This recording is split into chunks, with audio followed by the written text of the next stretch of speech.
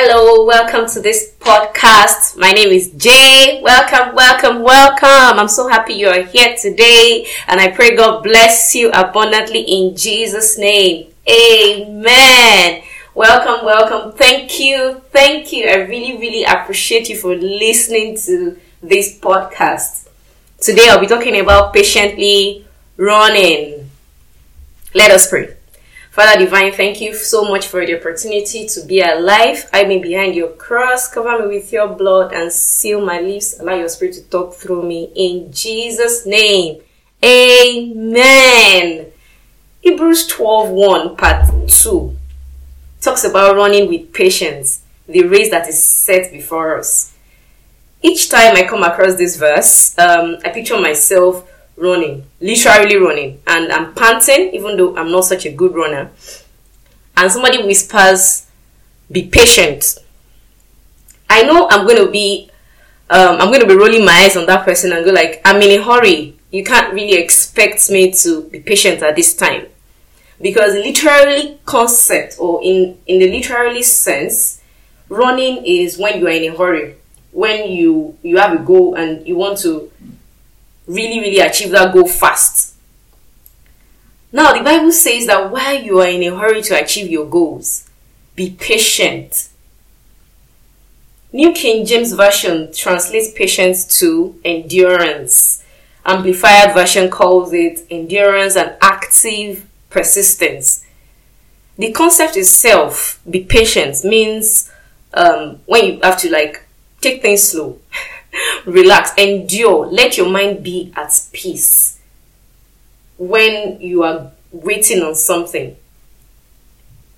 The first thing about this verse that struck me is that we can't actually afford to walk in the race of life. We have to run. And we have to run towards a particular set goal. We can't just run amiss. We can't just, do things at our own time. We have to set goals for ourselves so that as we run, we know that we are running towards something. We have to set career goals. We have to set financial goals. We have to set spiritual goals. Because we know that our ultimate goal at the end of the day is to get to heaven. So in order to get to heaven, we need to set tasks. Okay, what do I want to achieve in the next 2 months, 3 months, 6 months, and what have you? I know a lot of people have New Year resolution. Anytime it's a new year, people always say oh, I want to do this. I want to have this change of attitude. I want to become more of this and all of that. It's actually important because even our Lord and Savior, Jesus Christ, in Hebrews 12:2, says, looking unto Jesus, the author and finisher of our faith, who for the joy that was set before him endured the cross. Which means the joy that was set before him was the driving force that made him to be patient. In this context, which is enduring the cross. Which is patiently, enduring that pain of that moment. What is our driving force? What are we running towards? What are we not running towards? Whether we like it or not, time will go. We can't actually hold time back. So that thing that you are running towards, that thing that you hope to run towards, that is what we actually drive us. That will we're going to have so much fuel within us that even when we bow our heads to pray, we are going to be, on fire for the Holy Ghost.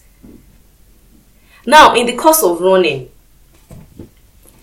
we may face trials, tribulations. It can be in form of illnesses. It can be in form of disappointment. It can be in form of delays, even death of a loved one. But the Bible says that we are cast down, but not destroyed. Sometimes the devil makes us see only the current disappointment. Our minds are filled with the lies that we are inadequate, that we are cast down, that that nothing seems to be working. So we are in that what do we call it now? In that zone that we can't even see beyond that present predicament. That we forget that even though we are cast down, we are not destroyed. even though we are filled with uncertainties, we have hope. And when our hope is in Christ Jesus. Now the question is, how do we remind ourselves that we're not destroyed?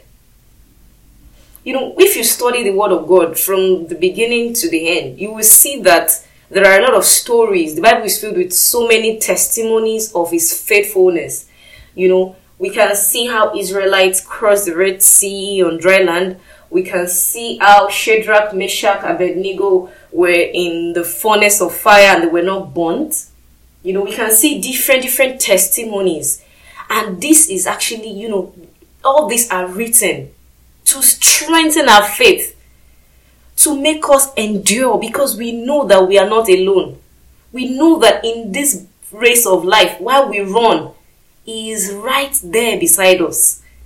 Even if we are disappointed, we know that our appointment is just by the corner. We know that when we are perplexed, we know that He is with us.